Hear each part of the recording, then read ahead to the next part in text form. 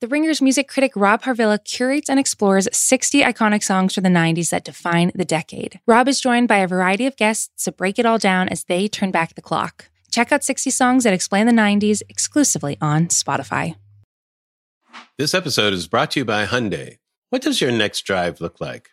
Running between meetings? Maybe a getaway with the whole family? Either way, the 2024 Hyundai Santa Fe is the capable SUV that's built for your life, with premium interiors, available wireless charging, and room for your whole cargo and crew. Okay, Hyundai. Visit HyundaiUSA.com to learn more about the all-new 2024 Hyundai Santa Fe. Why is it that with sparkling water, I'm always playing guessing games with what flavor I'm drinking? Is it citrus? Is it aluminum can flavored? Not sure. Sparkling ice, though, they really mean flavor. Like in-your-face flavor. Orange mango, black raspberry. Don't even get me started on the strawberry lemonade. Kiwi Strawberry slid right into my taste buds DMs last night and let them know who's boss. No subtleties there, and no sugar either. But it does have vitamins and antioxidants. Find Sparkling Ice at a major grocery store or club retailer near you. Sparkling Ice. Anything but subtle.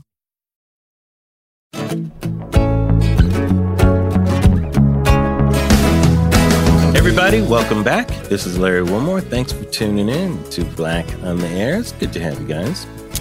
It is a joy to bring this episode today. It's one of my favorite types of conversations. David Oyelowo, the great actor, is making his directorial debut in a movie called The Waterman. It's really, really a cool film, family film too. Everybody can see it, and it's in theaters right now. So get your vaccination and go see it. But it was a real fun conversation because I love talking about craft, with people like David. He's so interesting, such an interesting person, his point of view and just his road and everything. Love talking about that stuff. So all of you people that love that kind of stuff, talking about acting, directing, and all that kind of stuff, you will enjoy this conversation. I think you'll enjoy it anyway. It's fun. It's a fun one. I just got back into town, took a little time off. I was in Hawaii. It's my first time traveling since the pandemic. Needed to get away. You guys know the couple of months that I've had. Needed to take a little break. And man, going there, it was interesting, I'm speaking pandemic wise right now. It felt fine. But man, coming back, I felt like the dam had broken. Everybody was traveling now. The airport was packed. I did not know how to feel. I have not been around that many people in such a long time, guys. I'll be honest with you. It was a little scary. It was a little bit disorienting. I definitely had my mask. I do not care what Biden said. I was not kidding around. But I wanted to talk about that a little bit because we're in a new phase of this whole, pandemic year. It's been such a bizarre year. And, a lot of people have gotten vaccinated. I'll speak particularly about America right now for those of you listening in other places. But a lot of people have been vaccinated here. Some people are resisting it. Certainly it's not the whole population, but many people have. And many of the restrictions are being lifted. Some states are out in front of that and some are slowly coming up depending on where they are. But the president himself said if you are vaccinated, completely vaccinated, that you basically don't have to wear a mask.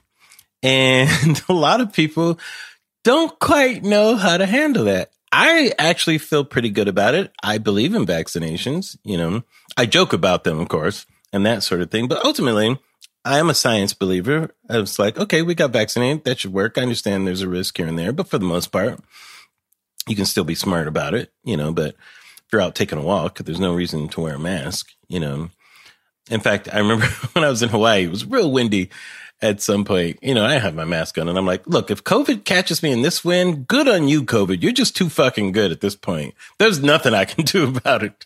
So you win at this point, But, I wanted to ask the question, how did wearing a mask become so fucking political, you guys?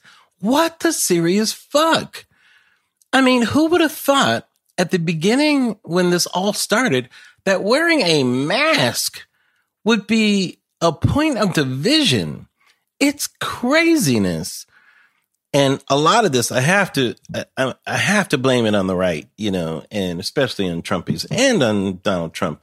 And I know I do a lot of, I'm the type of person that, I like to look at both sides of an argument.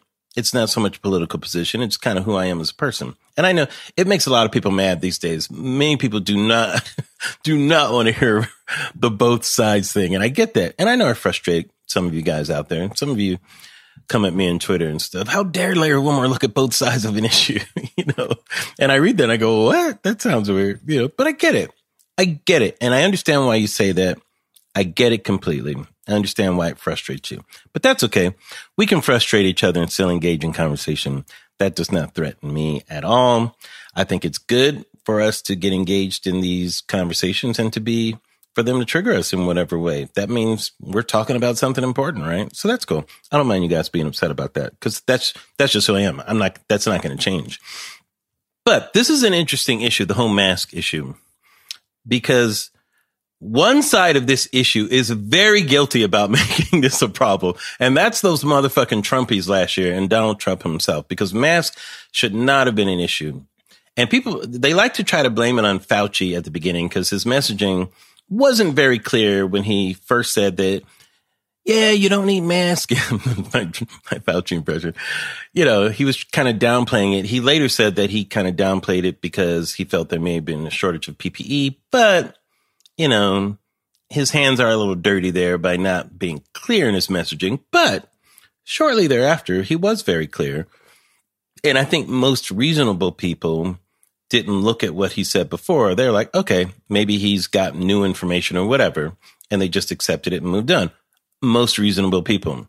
I have no problem saying that because I believe the unreasonable people, for some reason, something in their brain kept making them want to make him stick with what he said before. Like a person isn't able to look at new data and change their mind, which is so unreasonable. It's crazy that people would use what he said before as a reason not to do something, which is bullshit, by the way.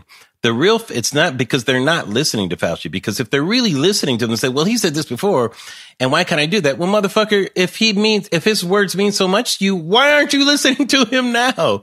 So listening to him is not the issue. You just want to fucking do what you want to do.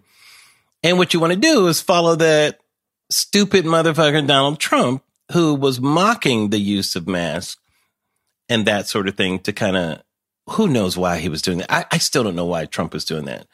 Part of it, I think he's just an idiot fool or whatever. But he did represent a movement out there of people who, for whatever reason, at the height of a pandemic, at the beginning of it, when we were most afraid, that they were resisting this group effort. And that to me is very troublesome. Because here's the thing. Here's the statement I want to get to. People say it's a matter of principle and all that, but let's talk about that. And let me describe how I feel the right and the left operate in general terms. And these are generalizations. These are my generalizations. They're not meant to be hardcore definitions. They're just generalizations I'm using for the sake of argument right now. Let's define the right, the basic position of the right. For the right, the liberty of the individual is the most important. And when the liberty of the individual is protected, that is what is best for society. That is a basic position and principle of the right. Once again, I've been talking in general terms. And I'm talking about people who generally operate from the right. And those are the things that animate them. From the left, it's kind of the opposite. The left kind of operates out of what is the best thing for society. Let's think about society as a whole. What is the best thing for society? And once we consider what is best for society, we can infer that then that is what is best for the individual. When we think about the group, for what is best, that should be what's best for you. That is what animates the left. When you look at even the programs that they want, it's what's best for everybody first. Therefore, that is what is best for me. Okay. And by the way, these general positions are why when you're attacking the right or you're attacking the left, like when you attack the right, the attack is that the right is selfish because they're thinking about the individual first. And when you're attacking the left, you're saying they're totalitarian because, it's the state that is more important to them. That's why those arguments are used, because that is the positions that they operate from. Right? But the masks. Okay. So here's what I believe. When you operate out of principles, there's nothing wrong with that, in the general, when things are, normal. But in crisis crisis situations to me, societal crisis situations, not necessarily personal. I'm talking macro more than micro. Things like war, famine, things like that, whatever it is, terrorist acts, pandemic, societal crisis situations really, really test principles.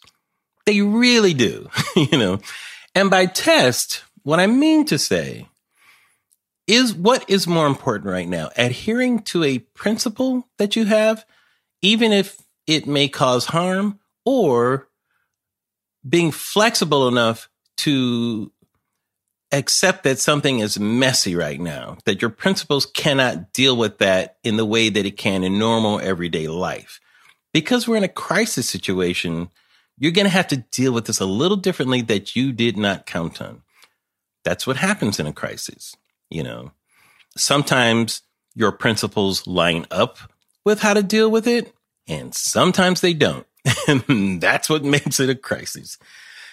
In the case of the mask, on what happened from my point of view is that this crisis lined up more with the principles of the left than it did on the right. And that's why the people on the right were very unreasonable last year with resisting masks, because they're not wrong with wanting to hold on to what are the rights of the individual in terms of liberty, but they are unreasonable to insist on those rights during a pandemic. That is the distinction that I'm making. That is an unreasonable position. And to make the people that are adhering to those crisis situation, looking out for what's best in society, like there's something wrong with them, like they're running roughshod over our rights, like there's something being trampled over. That is not a fair assessment of what's going on. It is unreasonable. And that, I believe, is what has blinded the right.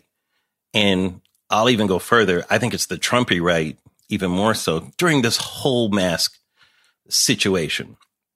And even when the left gets out of control and gets real judgy with the wearing a mask or whatever, that's still not as bad as how dangerous it is for the people on the right who insist that masks were not important at all, and just throwing away the idea of being safe and all that kind of stuff for what's good for society. And by the way, what's interesting to me is those right and left positions, they're not necessarily for every issue. Like I've talked about this before, abortion is one of those issues where people on the left actually have a right point of view when it comes to abortion, and people on the right actually have a liberal point of view when it comes to abortion. And a lot of people don't realize that, and I'll explain to you. On the left, people believe in the liberty of a woman's choice is the primary importance in the issue of abortion. The liberty of a woman to make her own decision, her individual liberty. The government should not trample or be involved or get in the way of her making that choice, a woman making that choice. Her individual liberty is most important. That is a conservative position. On the right, however, they believe that the fetus is not able to protect itself in this decision the woman is making, and that the government should step in and prevent this from happening. That is a liberal position, that the state needs to take action that, sorry, individual liberty, the fetus cannot protect itself. The state must come in and offer protection here. I don't care about your choice. Government has to come in and intervene. That is a liberal position. What is best? They believe that is what is best for society. We're not talking about what's best for the individual. So it's interesting that it's flipped on the issue of abortion. But in this situation, the right is completely out of hand. And now it's this reverse Orwellian Trumpian thing going on. Now that the president says you don't have to wear masks, people don't know how to act at all, which is very bizarre, and people just, what it is? People just don't want to be fucking ridiculed just for doing what they think is the right thing. That is the thing on both sides, by the way, but especially on the left. And I think some people on the left are feeling guilty about wearing masks right now. And I want to tell you guys, don't feel guilty. If you want to still wear a mask primarily, that is okay. Don't worry about being ridiculed. It's okay. Don't ridicule yourself, people who aren't wearing masks, because, as the president says, it's okay. But it is not okay to ridicule people who still want to feel safe. We're going through a fucking pandemic, you guys. The needs of our society kind of trumps this individual liberty right now. Sorry, people on the right, but it does. Look at India and try to have a disagreement about this right now. It's terrible what's happening in India. And so it is interesting to me of how your principles stand up in life and death situations. And it's not that your principles have to be dropped or you don't have principles. It's just that it gets messy. It gets messy. And so you have to evaluate information a little differently, you know? And sometimes it happens in the opposite way. It's not always that it happens on that side, but people don't acknowledge that it gets a little messy. And here I'll go back to the both sides things. In some situations, like the Middle East right now, what's happening in Israel and Palestine, that is a messy situation, you guys. That shit is messy. If you listen to the pro-Israel people and you do it with sympathetic ears, you would go, man, I completely get what they're doing. And if you listen to Palestine, you know, the people there with sympathetic ears, you go, oh, man, fuck, I completely get what's going on. You know, that is a messy situation. You know, your principles are going to get fucked up, you know, in trying to figure out that, because it has been clear that, like our intervention here, when there's an agenda or whatever, has not quite worked, which is one of the reasons why I don't weigh in on the Middle East, because I honestly think that the situation there needs to be resolved by the people that live there, that are under those conditions, that have been going through this themselves, and who have way more information than we have over here in America, when we don't know what news outlet to trust and how they're telling this story and whether we're hearing what really happened in those situations. In this situation, I honestly don't know what to completely trust in terms of where that truth really lies and how to resolve it. You know, I think there's elements of truth in all of that, but I do believe that the resolution of that is a messy situation that both sides over there are going to have to figure out. And they've been trying to do that for a long time. And it may take a long time to do, but I don't think it's going to be America. I don't think it takes, you know, what was his name? Trump's boy, whatever his name was, going over there. Ivanka's husband. I can't remember that nigga's name. What the fuck his name? He's already out of my mind. But it's not going to take, you know, an American going over there and imposing their idea of what needs to be done. It's going to have to be resolved over there. And you know what? I just hope it can happen soon, because it is a bad situation. That's the most I can say about it. And I know for some of you, it sounds both sides or whatever, but it really isn't. You know what it is? It's messy. That's what it is. All right. All right. Coming up, David Oyelowo, you guys, for The Waterman. Having a good conversation. Right.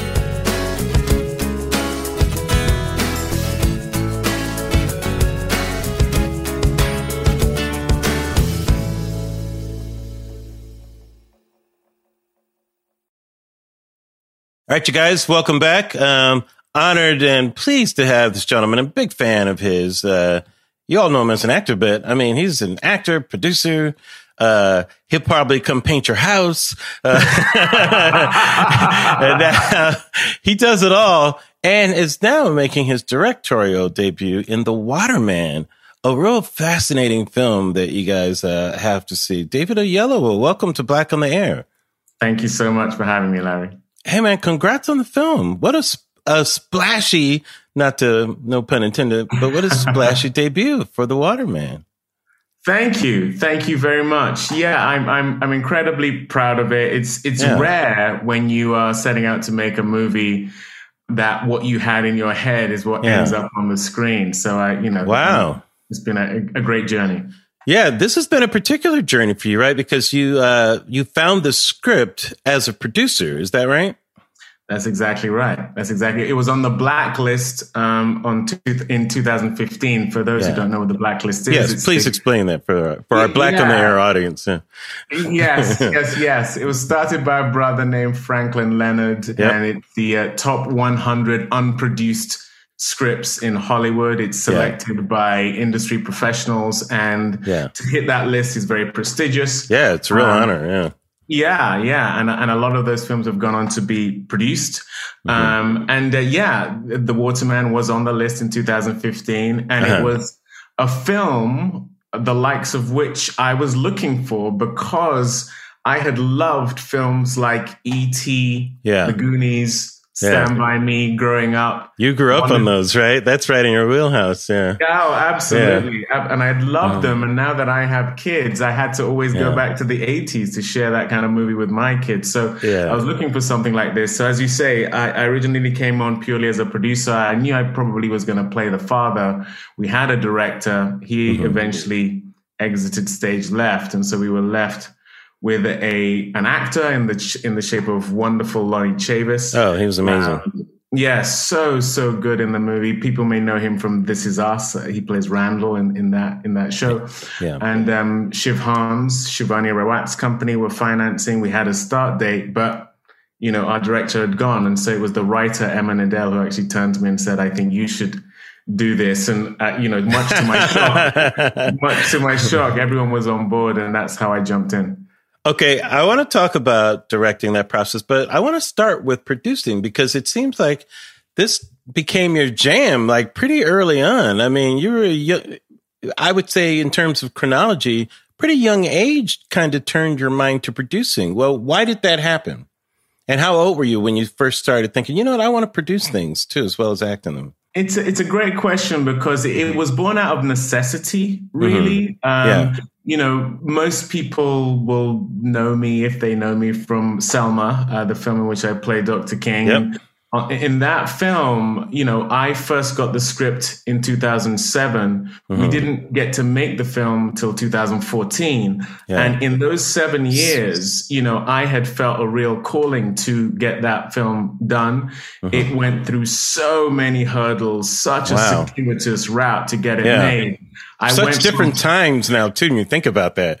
That's even before Obama was president, 2007, absolutely. Absolutely. And that was before Oscar So White. Yes, right. That's right. In fact, Selma had a big hand in starting Oscar So White because that was the first year where there were no actors of color in the nominations, and people had loved Selma and they'd loved Ava's work. They responded to me, and so people were not happy. And so anyway, it was that journey of having a hand for me of bringing Ava DuVernay onto that project, bringing Oprah Winfrey onto that project, just moving the needle every day in some way alongside Path A and Plan B, the other production companies involved. And that's what producing is. You basically go to war. That's what producing is. You just call Ava, you just call Oprah. Okay, so you made that sound so easy. So how does one, first, how did you know about Ava back in that day before the world really knew about Ava? She started as a publicist, I believe, right? She had been a publicist for well over a decade. And, she made a film called I Will Follow. She made it for $50,000. And I first actually encountered her on she was doing an interview on CNN about her small film that was gaining traction. And then not soon afterwards, I was on a plane with a guy who was watching his iPad. I happened to be on a show that he was watching on his iPad. He turned to me and said, "Is this you I'm watching?" Yeah. I said, "Yes."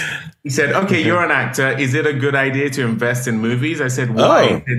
He said, "Because this lady, Ava DuVernay, just approached me to put $50,000 into her movie." No way. I said, "Oh, that name rings a bell. Can I read the script and I'll give you my advice?" I read the script. Not only did I tell him to put money in, I called her because her number was on the cover of the script. No way. as I got off the plane, and I said, look, you don't know me. My name is David Oyelowo. I just read your script. Please, can I be in it? She said, you were on my short list, but you've done all these, because at that point I had done, I think, Rise of the Planet of the Apes. I'd done The Help. I'd done The Butler, I think. And she said, I never thought, because it was a $200,000 movie, tiny budget film. Yeah. So that's how I met Ava. That's how I went on to do her film. And that's how I knew I had been in the presence of a genius, and then went to war to have her be the one to direct Selma.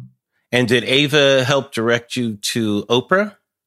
No, I had actually met Oprah on The Butler, Lee Daniels. Oh, yeah, of course. Butler. Right. Where we played mother and son. Yeah. And at that point, we had, I may be making it sound way more easy than it is, because. No, this is fascinating because people don't know what is producing. Like, it's such a mystery. People ask me all the time. I started my career in much the same way. I was doing stand-up comedy, and the type of comedy I was doing, political comedy at the time, Hollywood wasn't really hiring that. You know, so I thought I need to be writing and producing and just carving my own kind of directions. Well, I started producing initially. Yeah. I mean, necessity is the mother of invention. Exactly. As they say. I mean, what happened while I was doing The Butler, I had shown Oprah my audition tape to play Dr. King. And she had said to me, I truly believe that you are destined to do this, and I will do everything I can to help you.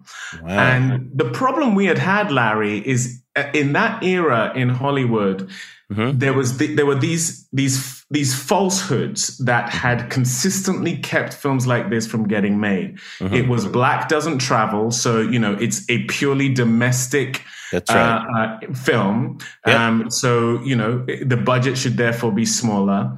Right. Black people don't want to see black pain. White people don't want to feel white guilt. So all of these reasons were given for not being able to make the film at the commensurate budget. So you had directors like Stephen Frears, Paul Haggis, Spike Lee. Lee Daniels was actually the one who eventually cast me. None of them could get the film made because they were constrained by a budget that was about a quarter, maybe half of what the film should be made for. Yeah, just too limiting. You can't really do it justice.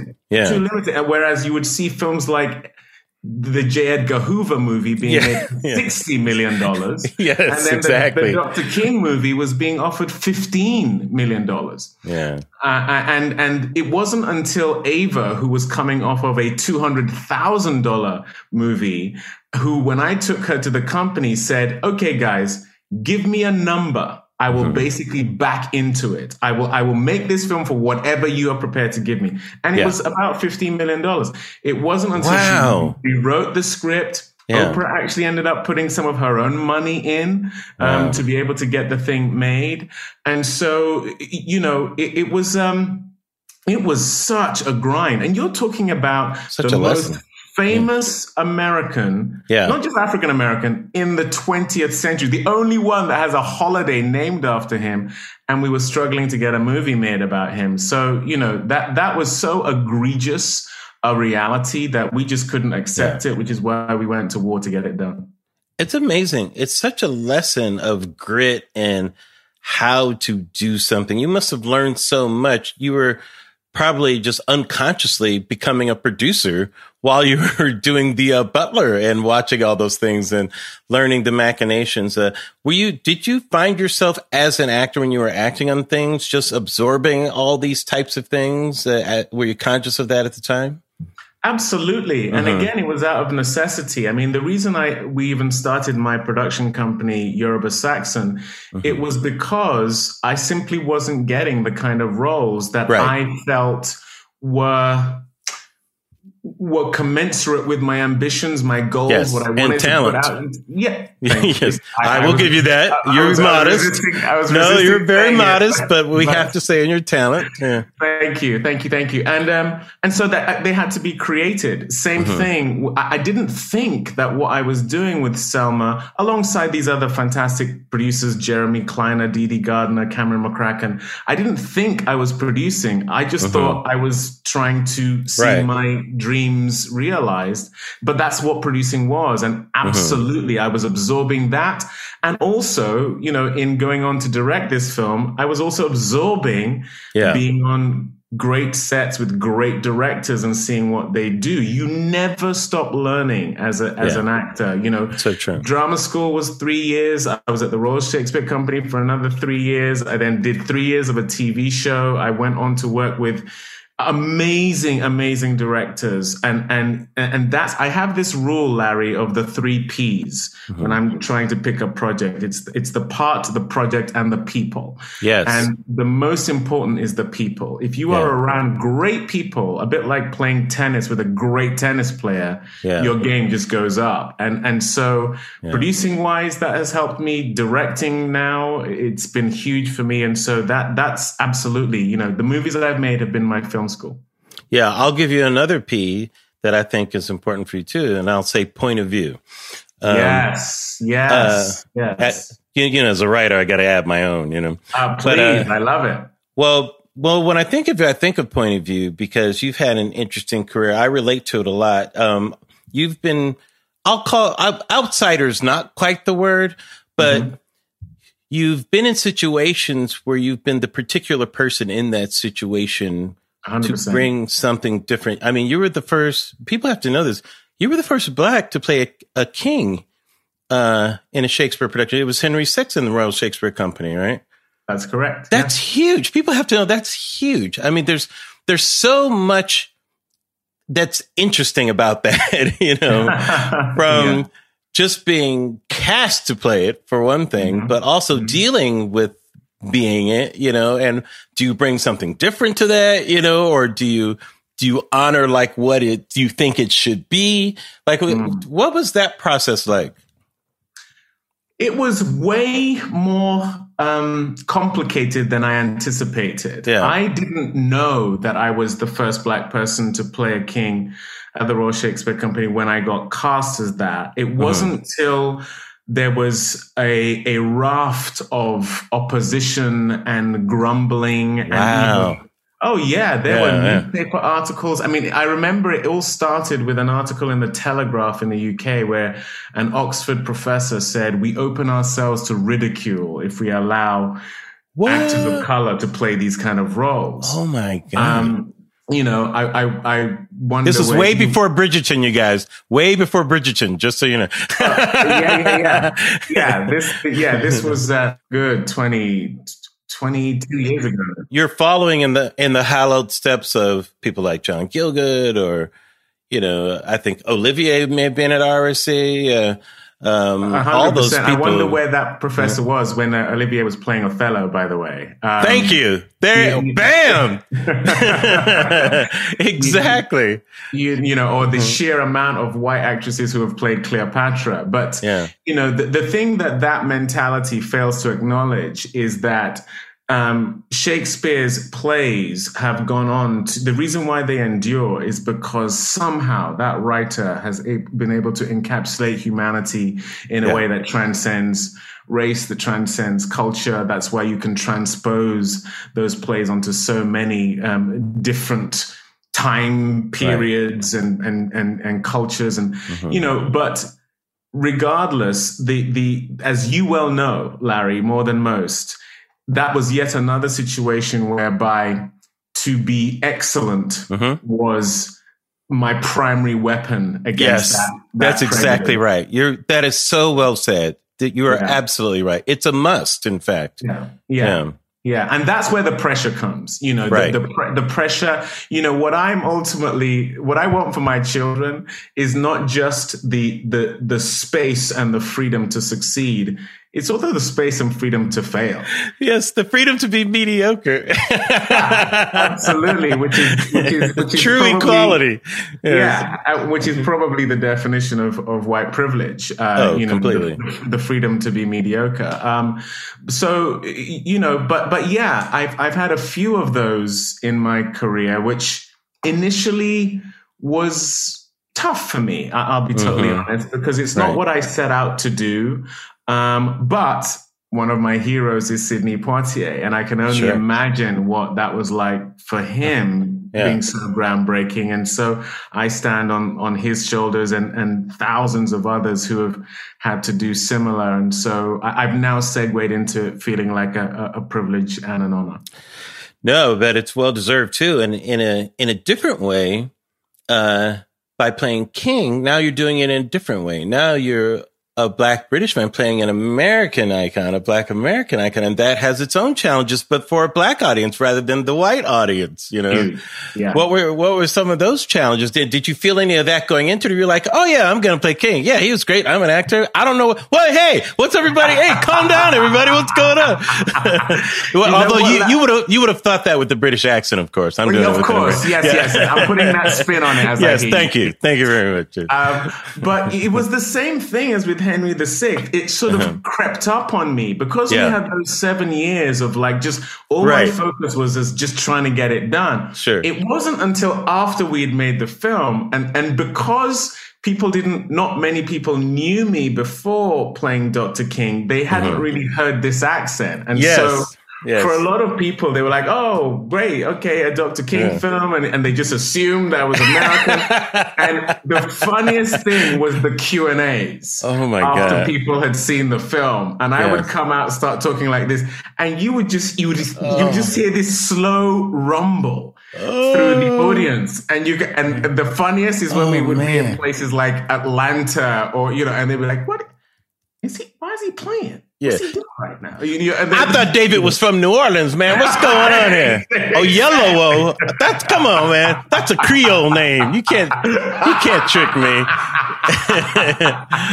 Oh man. So it wasn't until afterwards that people, were like, should a British guy be playing Dr. King or whatever? But again, I think the quality of the film shielded me and I think we got away with it. Oh, completely. So let's talk about directing a bit. And I read that it kind of happened by accident, you directing this film. Is that right? It did. As I say, I had come to it purely as a producer and as an actor. But, we had spent... Films are tough to get made. Yeah, they really are. God bless you. They are mini startups. Even if you're making a small film, you're trying to raise hundreds of thousands, and it's still a low budget film when you're into the low millions, and that's a lot of money. Because you have to talk someone into letting go of that money. And it may be bye-bye for good, that money, Which it often is. It often is, yes, exactly. So that's why they are often very tough to get off the ground. And like I say, I found the script in 2015. 4 years had passed of us continuing to develop the film, trying to raise the money. And we had got to that sort of Elysium moment where it's like we have the script, we have the actor, we have the start date. This company, Shiv Hans, had come in with the money. And Lonnie Chavis, who was like finding a needle in a haystack in terms of his talent and having all the qualities you needed for this film, people who see the film, he is in a very rarefied sort of age in the film. He's 11, and that's the age Lonnie was when we shot the film. And it's just old enough that he can believe in the myth of the Waterman, but he also needs to be, he needs to be young enough that he believes in that myth, and then old enough that he can quantify and process the fact that his mother is ill enough that she needs real help. And those two things colliding is what sets the adventure off. And he's going to go and find the Waterman, who supposedly has the gift of immortality, and he can somehow gift that to his ill mother. So we knew that if we didn't go soon, Lonnie was going to age out of that. You start hitting 12, 13, it's not so believable that you're believing necessarily in the Waterman as a myth that will make you risk life and limb to go and search him out. And so we had a ticking clock, basically. And that's why when Emma Nidell, our writer, turned to me and said, David, you've been on this journey with me. You have such a strong point of view on it. You want it to be a family of color. The films that are the inspiration for you to do it. The themes that you want to imbue this thing with. You should be the one to do it. And I had to take 2 weeks of a pause just to kind of go, ooh, no small thing to direct a movie. And, our budget was north of $10 million. And, in the grand scheme of movie making, that's not a huge amount, but for a directorial debut, that's a chunk of change. Absolutely. I decided to feel the fear and do it anyway.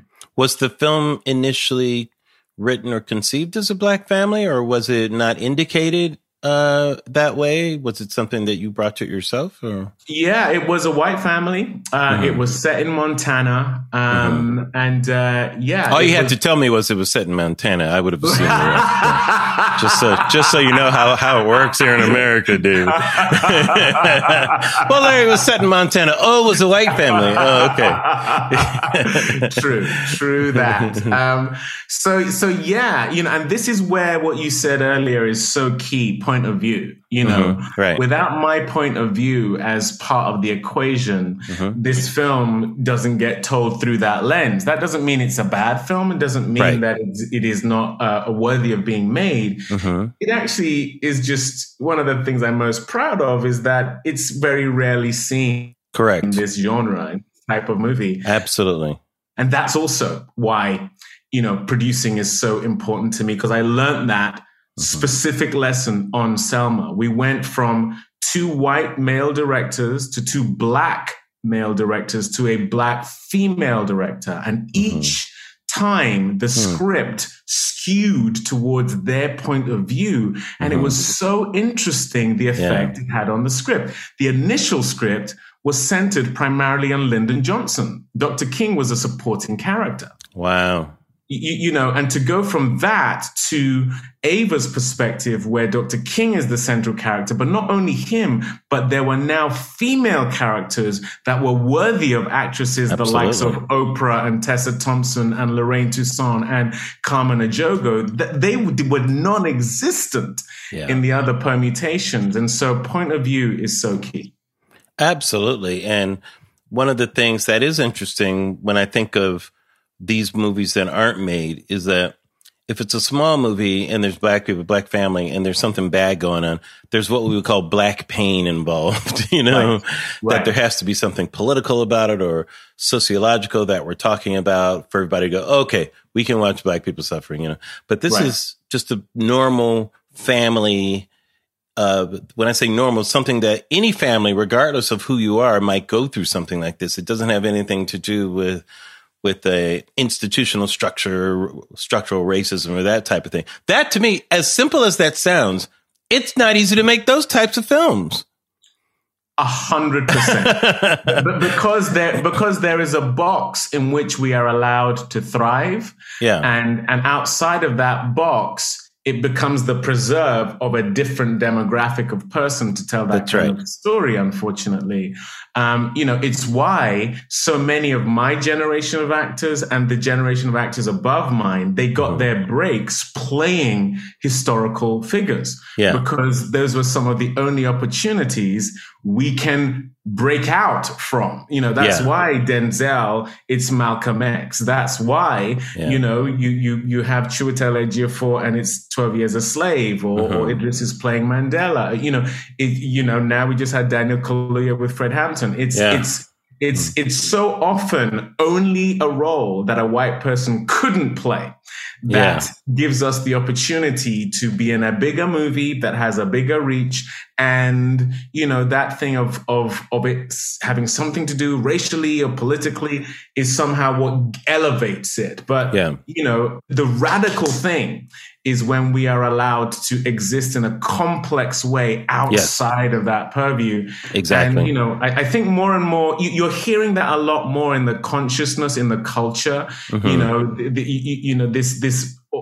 the pornographication, if that's even a word, of our pain, where it's sort of sensationalized and sort of constantly wheeled out as a trope.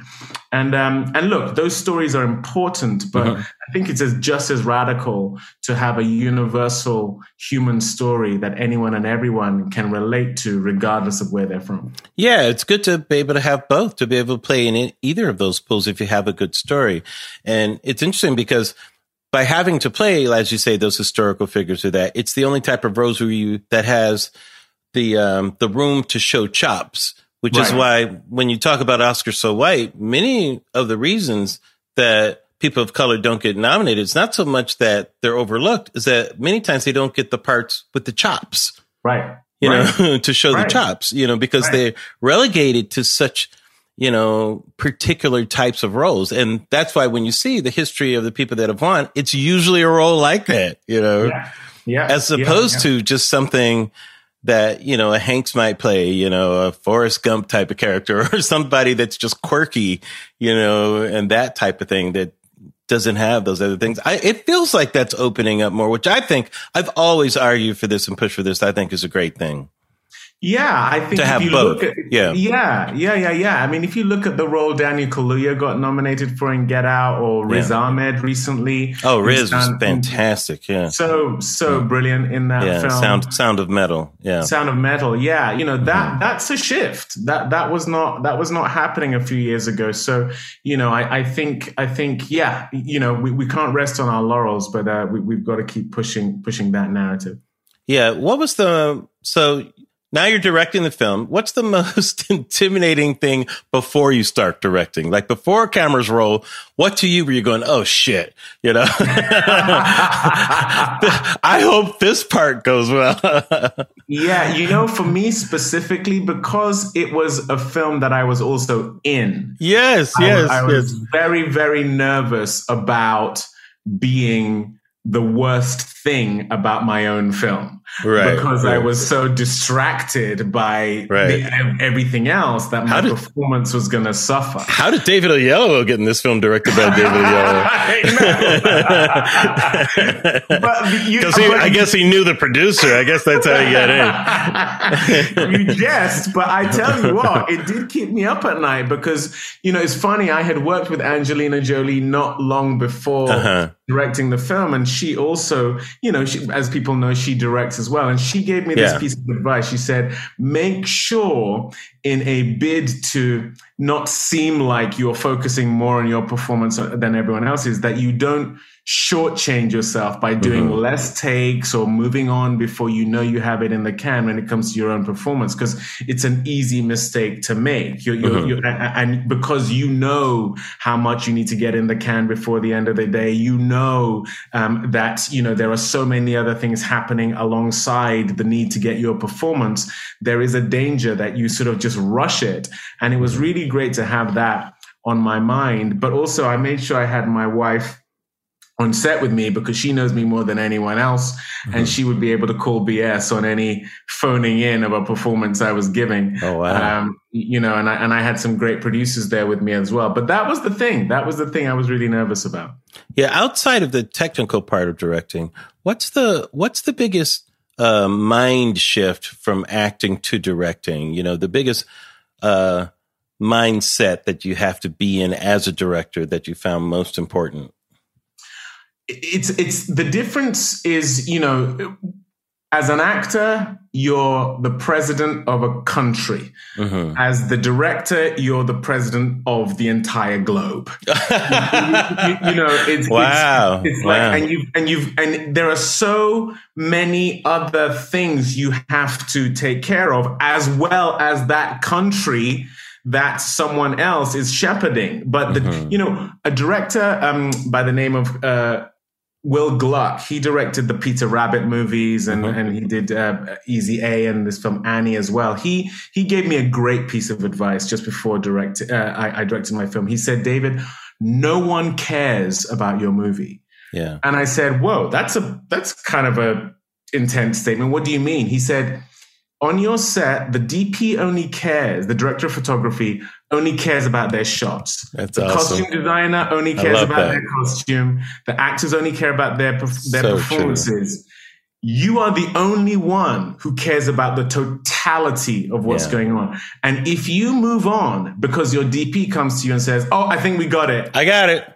Yeah. Because he's just seen that he got the perfect sunset, the perfect framing, and that's what he cares about. There's a real chance you didn't get the performance, you didn't get the nuance you were looking for, you know, whatever it is. And that was such a great piece of advice to selfishly make sure that you're not just feeding off of any given individual who are important to the process, but you, at the end of the day, if you don't have it in the can and you get to that edit and you're in trouble, you are the only one to blame. As the director, you have to bring it all together, not just that performance. I've always I heard the expression when I was in school, actually, to be a really good actor, you kind of have to be an athlete of the heart, Right. And I've used that expression for writing too. But I think to be a director, you kind of have to be an athlete of all of your senses. Yes. Because they're all operating at the same time. And particularly if you're an actor who's directing, your sense that is the highest is the performance. But now there's the visual that's happening. As you say, problems that are always an issue, that have nothing to do with performance or something that could come into play. Who's the most important ally? Is it your director of photography while you're shooting? So you can, if you have a good DP, at least you can relax a little bit when that bond is good, with that person, and you can focus more on performing with the actors. Is that fair to say? It's a great question. Because, I know how important a good cast is, too. That's also an important ally as well. Yeah. Yes. I think so. I think the director of photography is not only your greatest ally, but your greatest protection. Yes. Because the movie is beautiful, by the way. It's gorgeously gorgeous. There's one particular shot, David, that's beautiful, where it's the water shot where they're swimming. Oh, it's a gorgeous shot. Thank you. Very beautiful. Thank you. Yeah, Matthew J. Lloyd, who's my director of photography, he was such an incredible find. I did a short film with him, and he has that thing where he can just throw a camera on his back and just create magic. But then he had just come off of doing the new Spider-Man movie as well. Wow. So he had the ability to do size, and he had the ability to do the intimate, but also that sort of guerrilla filmmaking of, whatever we need to do to get the shot. And people who see the film will see that we're in fairly rugged terrain. We are in the forest, we're up rock faces, we are underwater, we're going over a log, over a rushing river. There's a lot going on. And he found cameras and lenses that were mobile and nimble enough to get to all those places. He was my greatest ally because, this is my first film. And what you need to be able to do as a director to even remotely come close to achieving good storytelling is to communicate your vision in a way that people can take it and elevate it. And he was able to assimilate my vision and just give it size, color, scope, depth, feeling, emotion, and I'm green enough in my journey as a director I know it when I see it, but I couldn't necessarily say, use the 50 or give me an anamorphic lens here or whatever. Sure. I just had to almost emote what I was looking for. He then had to translate and interpret that into visual form. And so, yes, I would say he was my greatest ally in this endeavor. One of my favorite directors is Mike Nichols, Who's Afraid of Virginia Woolf and The Graduate. To have those first two films out of the box, completely different, yet completely iconic. It's just, I can watch those two over and over. It's just fascinating. And as visual as Nichols was, he was a real actor's director, and he insisted, he did intensive rehearsals ahead of time. And rehearsal was important to your process as well, right? I think this is where, as an actor, one of the main things you bring if you're directing is you direct people the way you would like to be directed. Oh, that's great. That's great. And I think the two things I tried to do was to create an environment that made the best possible performance from the actors possible, but also rehearsal, despite it being a constrained time period, which it always is. You never have it always time. Is. You just have to insist on it. Yeah. Yeah. Literally had to insist on it.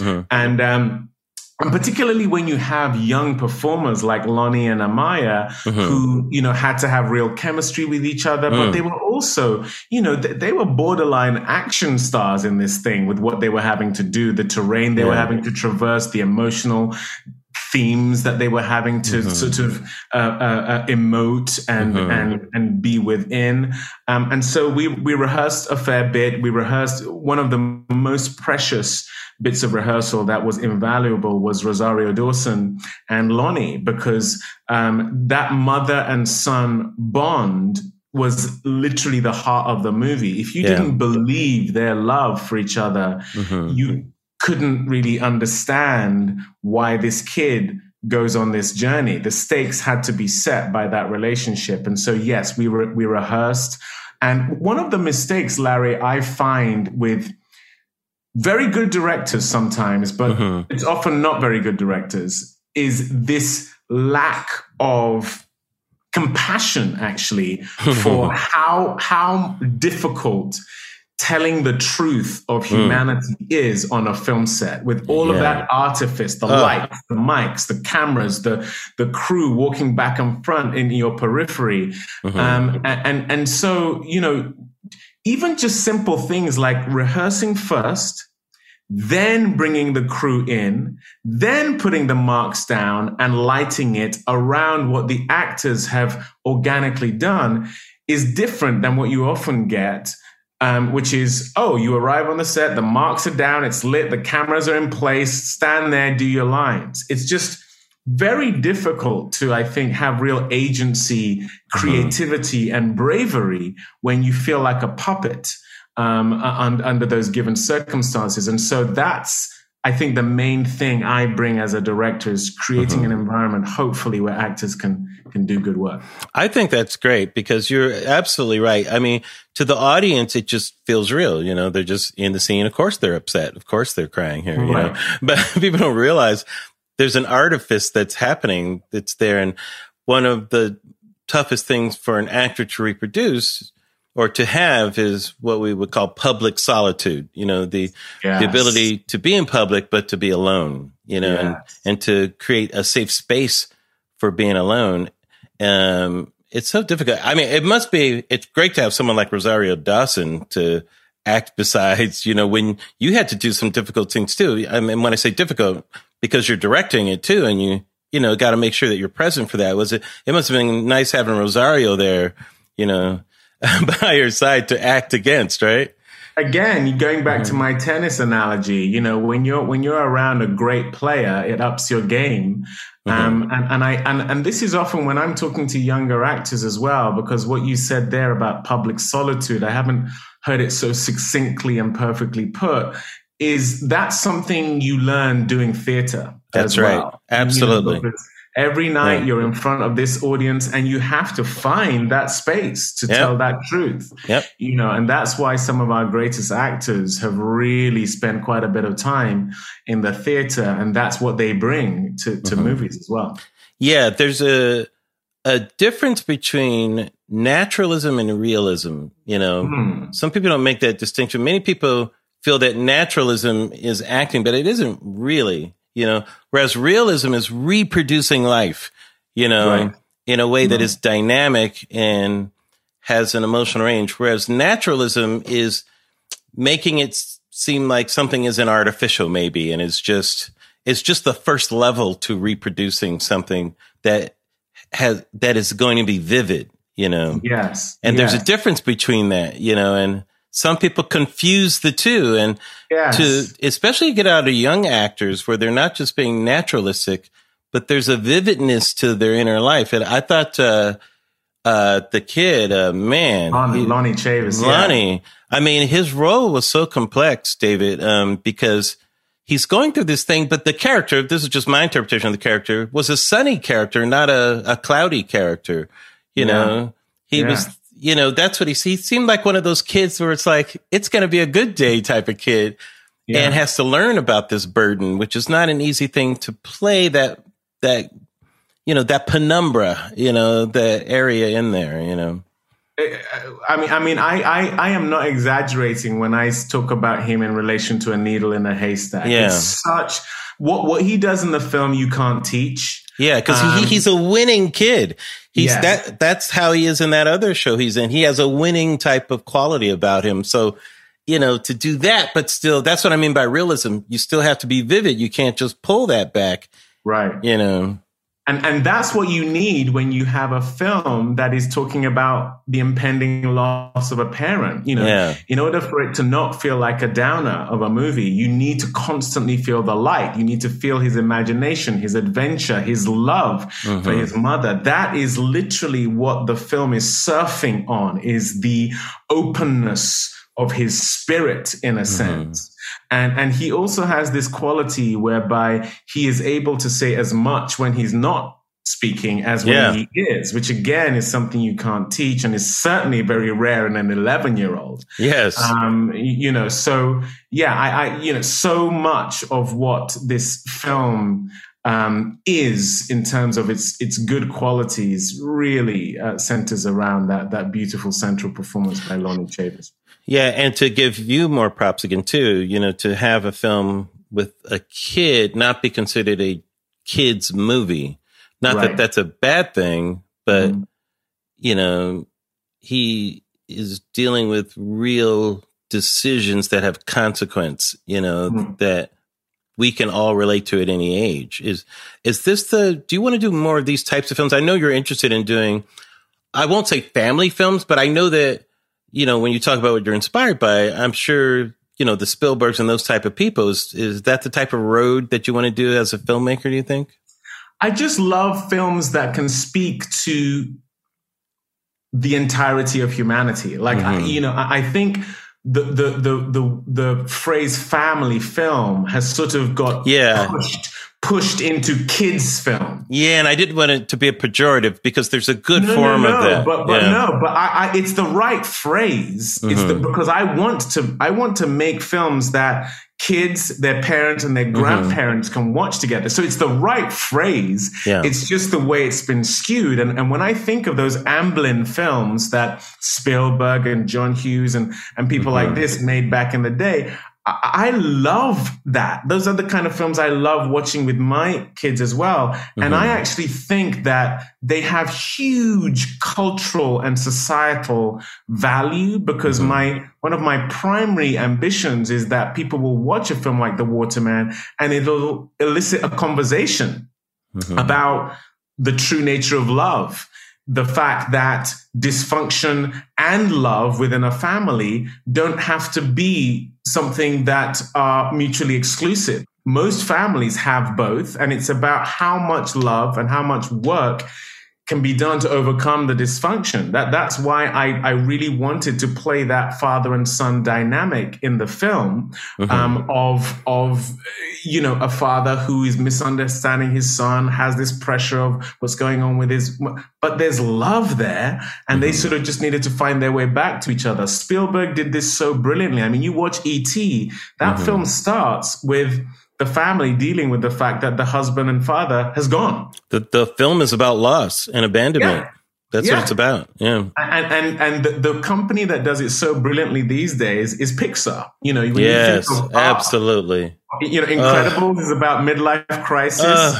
You know, Soul is about existential questions of where do we go when we die. I mean, Pixar, so good. So good. And why we shouldn't have that in a live action context, I don't really know. So when you ask me what kind of films I want to make, my focus is, I guess you could say, is live action Pixar, and that's great. Is African stories for a global audience. I think Africa, you know, I'm of Nigerian origin. I've done so many films there. I lived in Nigeria for 7 years. There's just so much rich culture, and so many of the stories that we tell in the West are plagiarisms of, you know, folklore and myth that started on that continent anyway. And so, you know, to tell those stories, to tell that history, to celebrate that place of origin for humanity is a big focus of mine as well. I'm so happy you said that, because I think we're getting a kind of a nice, very varied Black experience in filmmaking and acting, that sort of thing. I talked about the Black, you know, Brits, but many of the Black Brits have another, you know, connection, as you say, Africa. And I talked to Steve McQueen recently about Small Axe and some of the stuff that he's been doing, and who directed 12 Years a Slave, of course, exactly. you know, and that sort of thing. I think Nigeria is having a moment, though, now in America. You know, I feel there's an energy happening here with some of because I've met some writers from Nigeria. They're not known yet, but they will be known. They're very talented, you know, and we see it in some actors, people like yourself. Is there a movement happening over in Nigeria that's coming over here? There's stories that are on their way that are kind of aching to be told, do you think, that we're going to see more of? For sure. I mean, and it's been bubbling for a while. Yeah, and what's in the water in Nigeria besides these princes who want me to send money? Yeah, yeah. You know not to do that, obviously, Larry. Yes, exactly. Well, thank God they don't go after me so much. But. Well, you think about it. One in every 4 Africans is a Nigerian. You know, it's the most populous nation on that continent. You know, Nollywood is the third, maybe second biggest film industry in the world, the Nigerian film industry. You have, you know, Afrobeat, for instance, as a music that has, you know, been going on for decades, but has now, you know, is being assimilated by people like Beyonce and, you know, and is permeating world music. So many fashion designers are from, like you say, actors, novelists. You know, you have Chimamanda Adichie, Ngozi Chimamanda Adichie.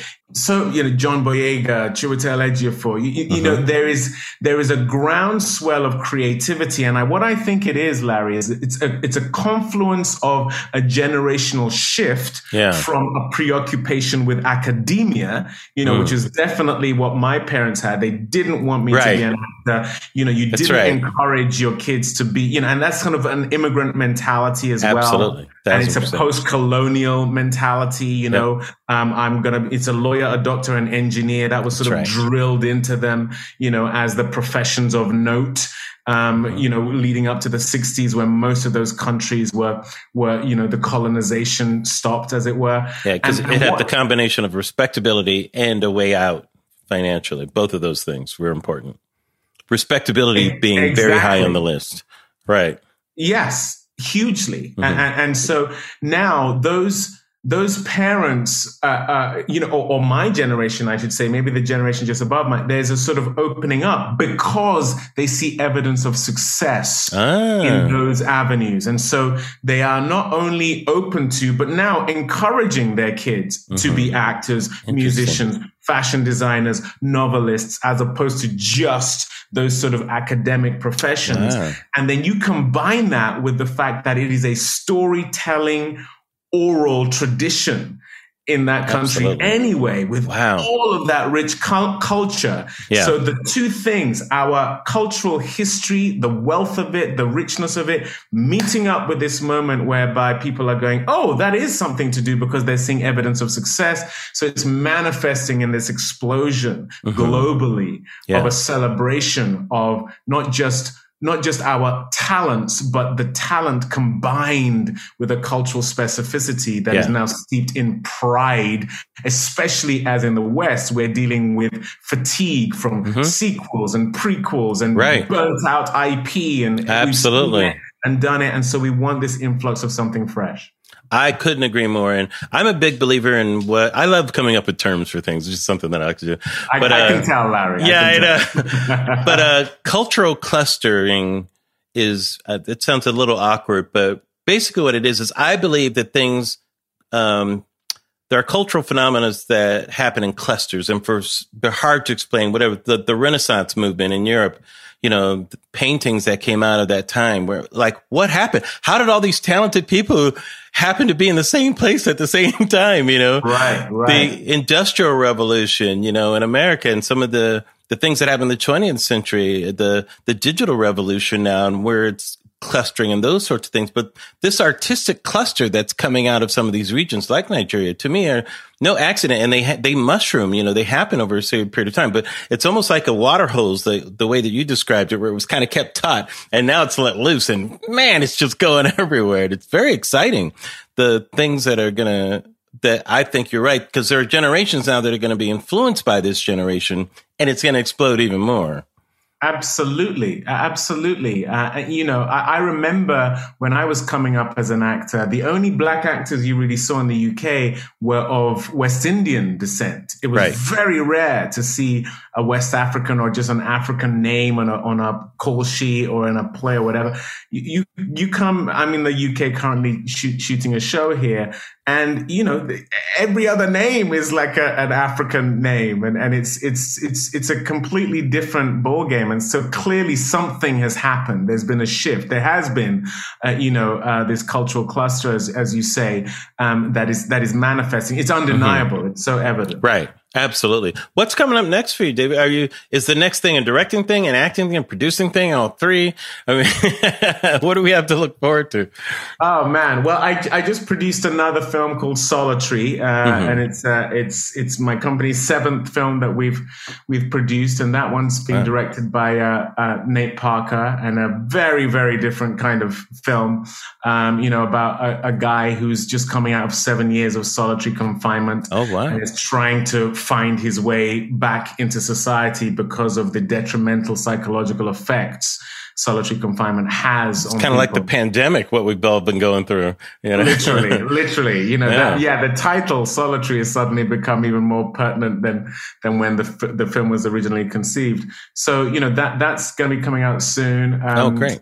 I have Peter Rabbit 2 coming out in June in the States. I'm shooting a HBO Max limited series here called The Girl Before right now with Gugu Mbatha-Raw. So that should be emerging. She's one of my favorites. She's just amazing. Yeah, truly phenomenal. Very close friend of mine as well.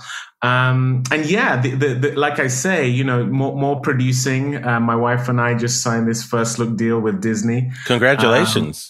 Thank you. So we're hoping to make some big movies over there. And the idea is so much of what we've touched on in this conversation is what we want to do more of going forward. Sounds good. We'll have to see you and Gugu on the big screen doing like Father of the Bride type of thing. Those things, all those types of Tracy Hepburn movies is what you guys can do. All those. You heard it here first, guys. You heard it here first. David Oyelowo, you guys, The Waterman. It's in theaters now, I believe. Yes, it is it on streaming as well, or? It will be on Netflix internationally later in the year, but for now it's in movie theaters and bound to be in a movie theater near you. It is the type of thing that the entire family can enjoy, and it's just really, really good stuff. Congratulations, David. It's such a pleasure having you on the show. Thank you. What a delight. Thanks, Larry. I really appreciate it. Great. Good luck with the film. David Oyelowo, you guys, The Waterman. Go see it. Get vaccinated and go see it. Had to get that in. That's right. Thanks, David.